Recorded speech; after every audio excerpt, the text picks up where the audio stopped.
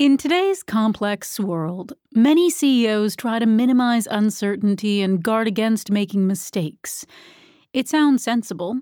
After all, the old adage that discretion is the better part of valor would seem to make sense for a job that has such a huge impact on a company's stakeholders.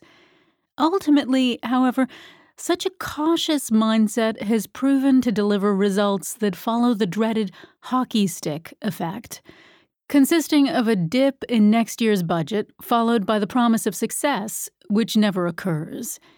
The best CEOs recognize this dynamic and, in turn, approach setting the direction of their company with a different mindset.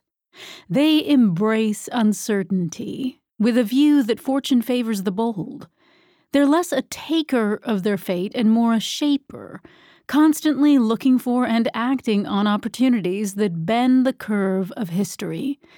CEOs who embrace this mindset are well aware that only 10% of companies create 90% of the total economic profit after subtracting the cost of capital, and that the top quintile performers deliver 30 times more economic profit than the companies in the next 3 quintiles combined.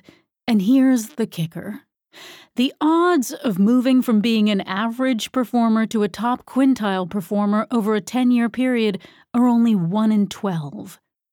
Knowing just how low the odds of success are, the best CEOs apply boldness to each of the 3 dimensions of direction setting: vision, strategy, and resource allocation, as we'll discuss in the chapters that follow.